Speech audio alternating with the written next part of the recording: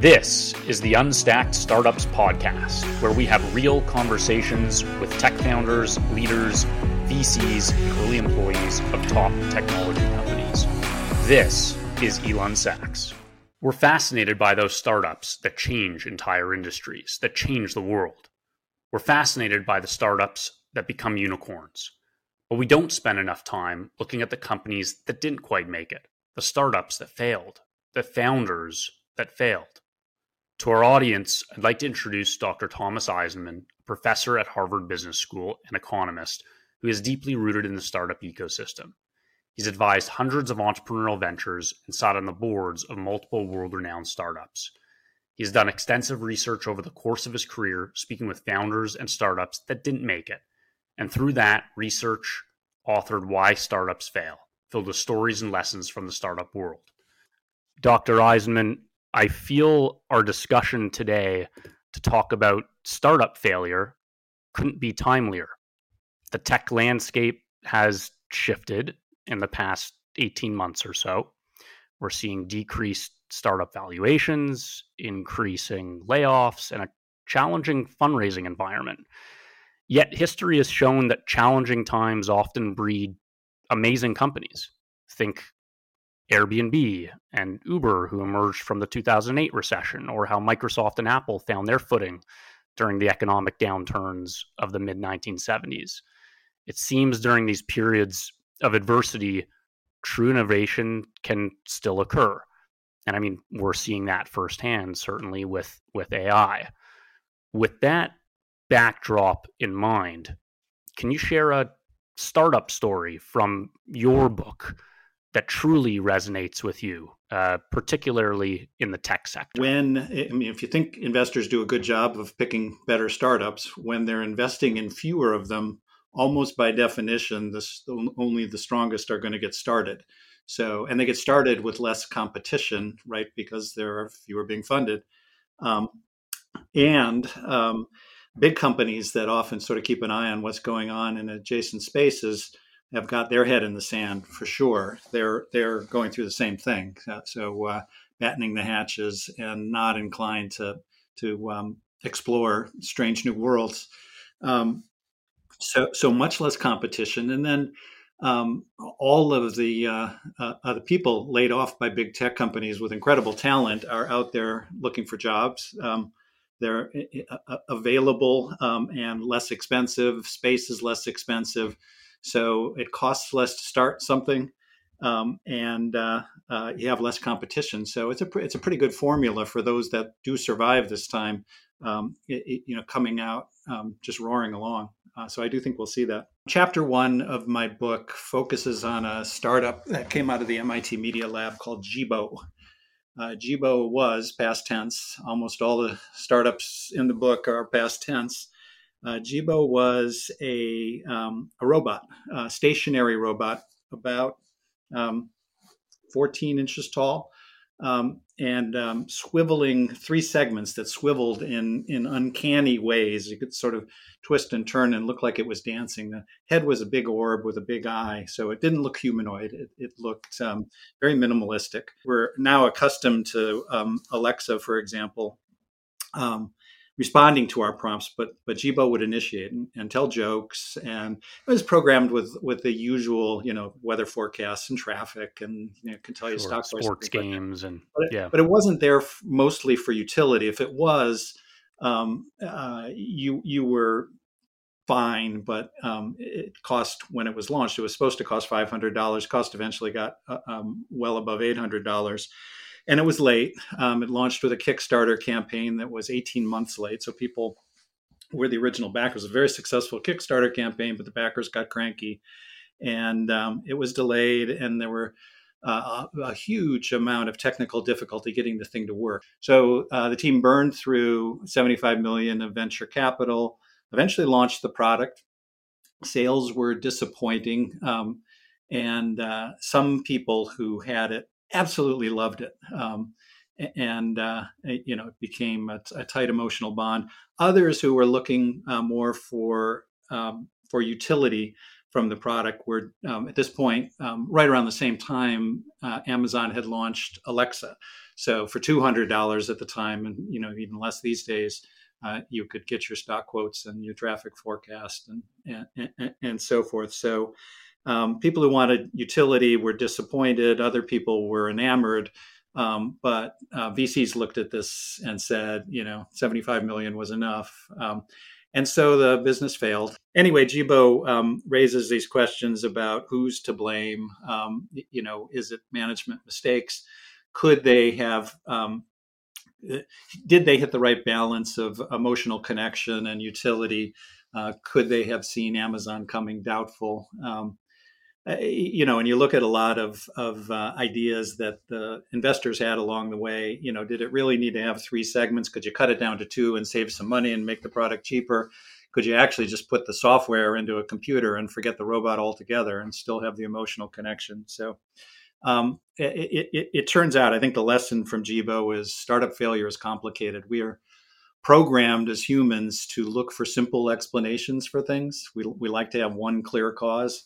But when you study startup failure, what you realize is it is rarely simple. And Jibo is by no means a simple failure. Very, very interesting. It's funny as you say that startup failure is complicated, and sometimes there might be an array of different reasons or factors that contribute to that. I was tempted as you were speaking to say, Dr. Eisenmann, if you could give one reason, but I don't even think it's fair to put you on the spot like that, The Jibo case is a touchstone for me and for the work I've done on failure. When we teach this case to my MBA students, we always ask the question, was Jibo a failure? It forces you to actually failed by whose, if you look at the dictionary definition of failure, it's a shortfall relative to expectations, which begs the question, whose expectations and what expectations? And you could say from Cynthia Brazil's, from the founder's standpoint, she proved that she could create a robot that made an incredible emotional connection to humans. From societal perspective, you might look at Jibo and say, yeah, investors lost $75 million and, they made more than that some other place. So, we need people to try things. And Jibo seeded the world with ideas that lived on in other ventures, and with talent that went out and learned a lot from doing this and went on to other companies and other startups. So, the investor definition of failure, didn't make money, is a valid one, an important one to keep an eye on. Dr. Eisenmann, in your book, you talk about 6 patterns of failure.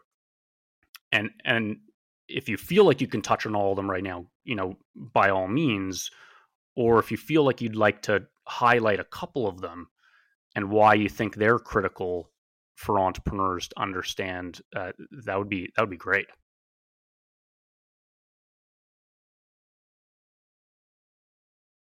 Probably the number one killer of early stage startups is what I've called a false start. Just like track and field or swimming, when the athlete literally jumps the gun to get an edge, sometimes they jump a little too fast. And many entrepreneurs, the entrepreneurial version of the false start is you start building and you build and sell the thing before you've actually figured out, is there a strong unmet need for the thing? And is that, if there is indeed a strong unmet need, is the solution you've devised actually the best solution? So, all your listeners will know we have a name for that now. Thanks to Steve Blank. It's customer discovery work. And even though for 15 years, the lean startup crowd has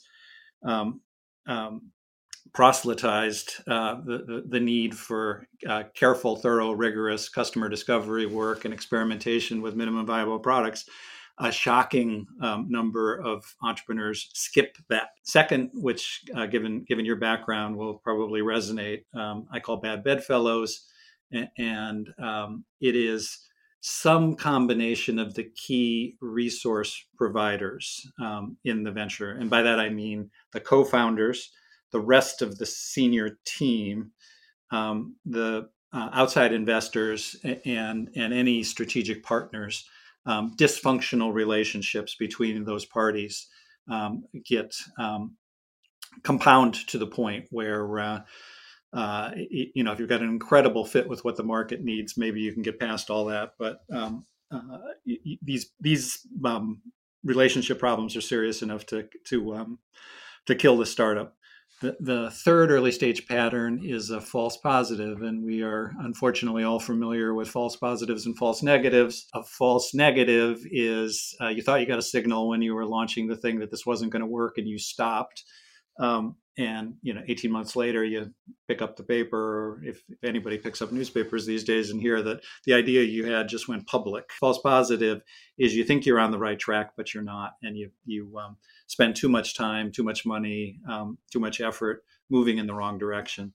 And false positives, there's a particular setting for early stage entrepreneurs where they're vulnerable to false positive. Every early stage entrepreneur needs early adopters to get going. And you love them, you need them, you will work hard to serve them. Sometimes the needs of the early adopters are different than the needs of the mainstream customers you need to build a big business. And when that's the case, you can sort of head off too far, too fast, too hard in the direction of the early adopters.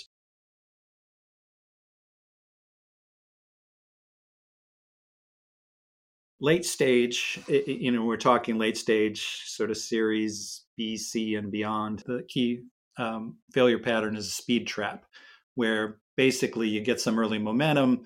VCs pour a bunch of money into your company, expecting continued growth. You as an entrepreneur love growth, so you didn't need to have your arm twisted. And a bunch of bad things can happen when a company grows really fast.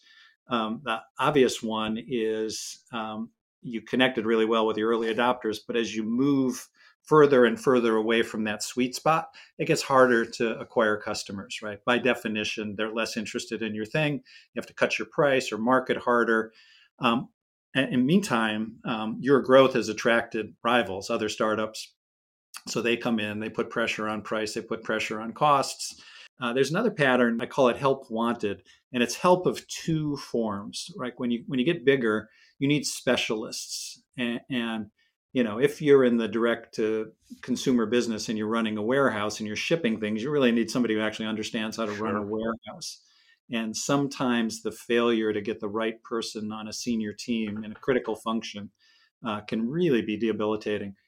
And as you know well, sort of 3 months, 6 months to find the right person, and then 3 months to 6 months to see if they're working out, and if they're not, 3 to 6 months to replace them. So, we're 12 to 18 months into the life cycle of a young company.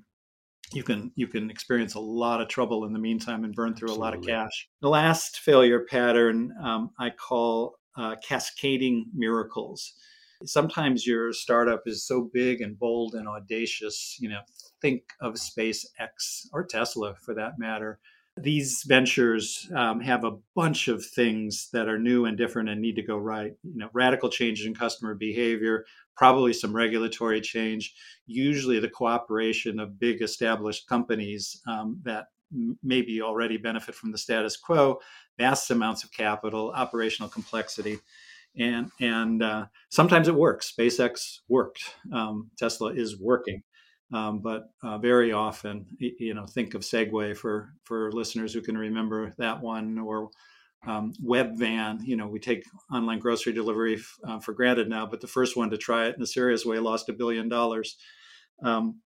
So you need a cascade of miracles. So those are the patterns.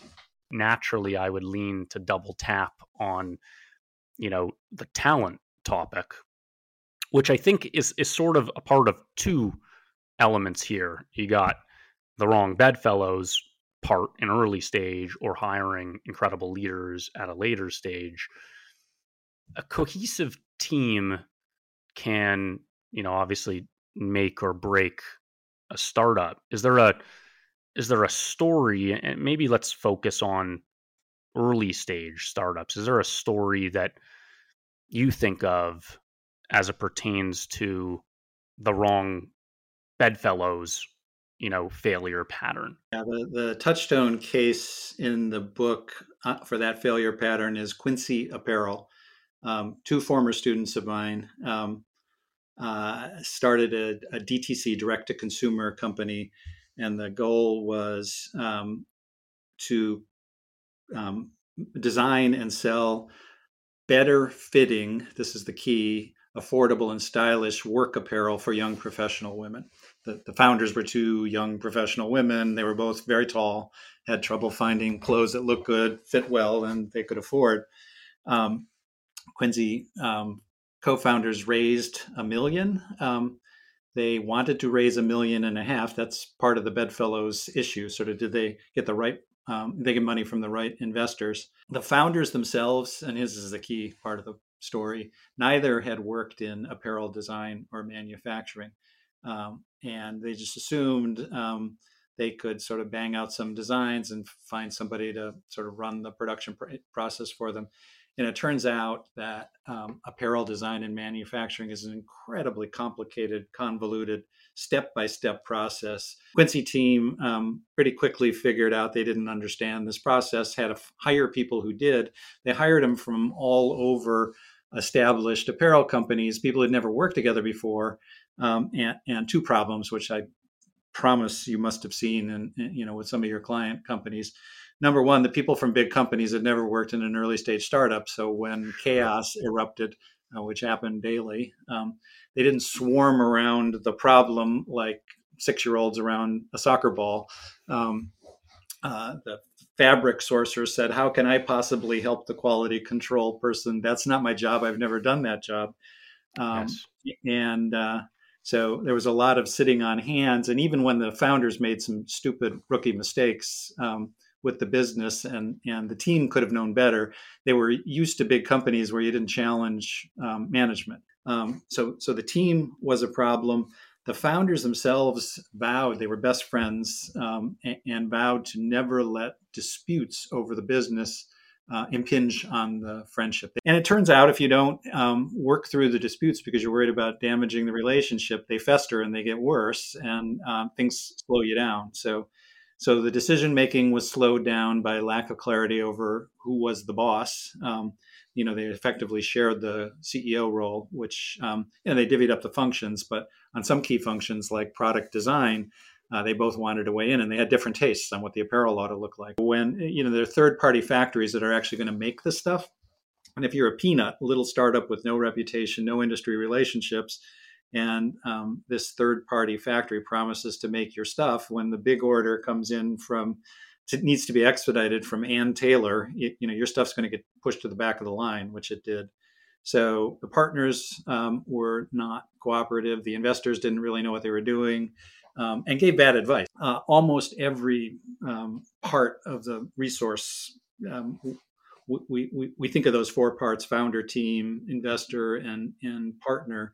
And every one of them was out of whack. And if one is out of whack, if your co-founders are fighting, but your business is really strong otherwise, you can usually sort it out. But when all 4 are out of whack, you got an awful lot of rebalancing to do. So if you were a founder, okay, let's say a team of 2, you got a CEO and a CTO, and they're going out and hiring their next couple of core employees, their founding employees. Is there anything you'd advise founders to look for when selecting those team members, or to, look out for? I'm actually working on a case right now on an early stage company that fits your description exactly. A business-oriented founder who actually has some pretty good technical skills, and a technical co-founder. She wrote a very thorough and careful job description for her co-founder that really got to the core of the kind of relationship she wanted to build, the understanding about the level of risk she and the co-founder should have, be in sync with. The co-founder she found was somebody who had just sold after 10 years successfully a startup company, was exhausted, didn't think he was going to go back, go into an early stage setting again, but was so persuaded by the job description early on, raised less money than they thought they were going to, but to help build a robust real version of the product, they wanted to hire their what they called a founding engineer. So another job description, very thoughtfully crafted. And after a point in time, they realized that they were going to spend, even if they hired somebody outstanding, an eight times or in your world, they were going to spend so much time bringing that person on board and up to speed on what they were doing that they would actually slow themselves down. So the business oriented founder, who, as I said, could be technical, actually just rolled up her sleeves and she started coding now. Instead of hiring the engineer, they decided to wait. I was speaking to a partner of ours, a customer CTO of a later stage tech company recently. I said, "Hey, how has AI affected your team?" And he talked about documentation and making his engineering team of 150 30% more productive, right? That's at a later stage company. But if you think of an earlier stage tech startup, if you have someone who can get by, like this individual, the business oriented individual who is still tech savvy to some degree, if they can leverage ChatGPT to bang out a MVP and then iterate on it a little bit more, they can go further without needing to make that technical hire. The devil's advocate to that might be that if you go and hire an 8Xer and that 8Xer leverages AI and ChatGPT, they become an 80Xer. But time will tell. We're so early in its infancy to determine if that will ring true. I wanted to touch on a little bit beyond the team and the decisions made along the entrepreneurial journey. They obviously play a significant role. And if I think about, founding Stacked SP back about a decade ago, and I think about the numerous decisions that I've had to make over that period, I'm someone who I need to see the data, but my gut has to feel good before I make a decision. Typically. And the way that I get, and sometimes the data and the gut are in conflict. And oftentimes one thing that I'll do is I'll go speak with advisors or mentors or people who I trust and give them a fact pattern and say, "Hey, how would you react to this situation?" What have you seen, or can you recall a founder's decision that dramatically shifted a startup's trajectory, in the tech space? Does something stand out in terms of decision making? I mean, so almost every startup does pivots. Pivots are big decisions. And that's true of successful startups, true of failed startups. So, you're right at the core of what a founder has to do, and you've got, I think, with those decisions, two extremes in terms of how founders approach. There is such a thing as founder ADHD, attention deficit disorder. And that comes when the founder overreacts to weak signals or too few signals. A mentor says, you ought to look at this. A competitor launches a new feature. Something happens, and the team gets whipsawed from whatever they were doing into some new thing, and that's a really dangerous decision-making approach, to sort of overreact to weak signals. And at the other extreme are ferociously stubborn entrepreneurs who are convinced they're on the right path, and no matter what signals the universe is delivering, filter them out or ignore them or manage to distort them so they think that they reinforce the path you're on. So, hopefully most entrepreneurs can stay in the zone in between those extremes. And then how much you're guided by intuition or data, I think is a personal thing, but also depends a lot on the stage. The reality is there isn't much data in an early stage company. Dr. Eisenmann, if you were to, think about an early stage founder, is there a specific piece of advice or pieces of advice you'd give to tech founders to potentially sidestep failure? I think after doing all this work, the surprises are how much how common it is for an early stage founder to ignore the discovery work when they're just getting started. You have to ask psychologically why, and it's not hard to understand. So the very definition of an entrepreneur is, we all think of an entrepreneur as somebody with a bias for action, and who wants to be researching the market when you could be building and selling. So both technical and non-technical founders, I think, fall into this trap, and everybody has even the rhetoric of the lean startup movement. Fail fast, launch early and often. Is sort of pushes people to go, and put it out there, get some feedback. But there's another half to the lean startup, and that's the minimum viable product half of the lean startup movement. The other half is the Steve Blank half, which is get out of the building and go meet prospective customers and make sure you understand their top 3 hair on fire problems before you figure out, because you don't want your problem to be number 17 on their list of things to worry about at night. So that's Absolutely. one piece of advice. The other piece of advice, the other big surprise from the research was this: the difficulty of sorting through any differences in early adopter needs and mainstream needs, and how hard it is to figure out what to do about that. But the key piece of advice for a founder is make sure you've done the discovery, and make sure you've done it both with mainstream customers and early adopters, so that you know whether you're going to waltz into a situation where you're surprised by the differences. That's great feedback. And that ties back to the false positive, pattern of failure. A lot of our listeners are, whether they're tech founders, they're leaders at tech startups, they're tech employees or investors, many have seen failure. You know what I mean? I don't think we should hide it. Many have seen failure. Sometimes failure is a bridge to success. Does that ring true to you? Do you think those who have failed in the past have a likelier chance of succeeding in the future? But I think a lot of what's going on is some people learn from their failure and many do not.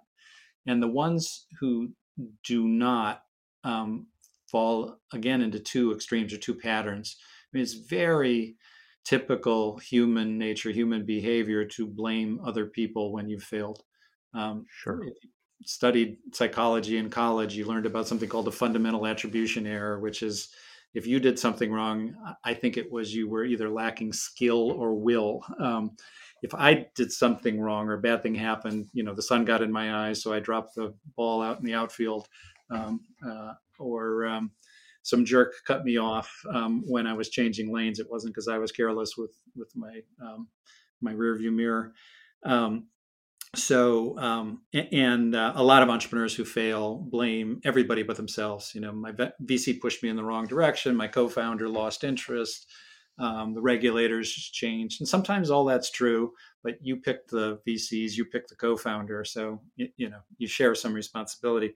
The other extreme are people who, and we never see how they're going to do if they try again, because they come to the conclusion, probably incorrectly, that they were hopelessly ill-suited for the role and should never have been a founder and should never do it again. And again, sometimes that's true. There are people who are just badly suited for entrepreneurship, but more often the case, those people have been too hard on themselves and come to a flawed conclusion about their fit for the role. And then the ones who really learn and bounce back strong are able to craft a narrative, and when if they go at it again, and half of failed founders will try to found again within 5 years. The best will have a story for co-founders, prospective investors, et cetera, about what happened, what they did wrong, what they learned, what they'll do differently next time around. It's almost like you need that level of humility, self-awareness to reflect on it and come back stronger and use it as a learning experience. That's great, Dr. Eisenmann. I really appreciate your time. I think there were tons and tons of insights here that I think the audience will thoroughly enjoy. Thank you for listening to the Unstacked Startups podcast. If you enjoyed this, you might enjoy our free monthly newsletter by Unstacked Startups called Founder Mail. Sign up for free at foundermail.substack.com. This is Elon Sachs.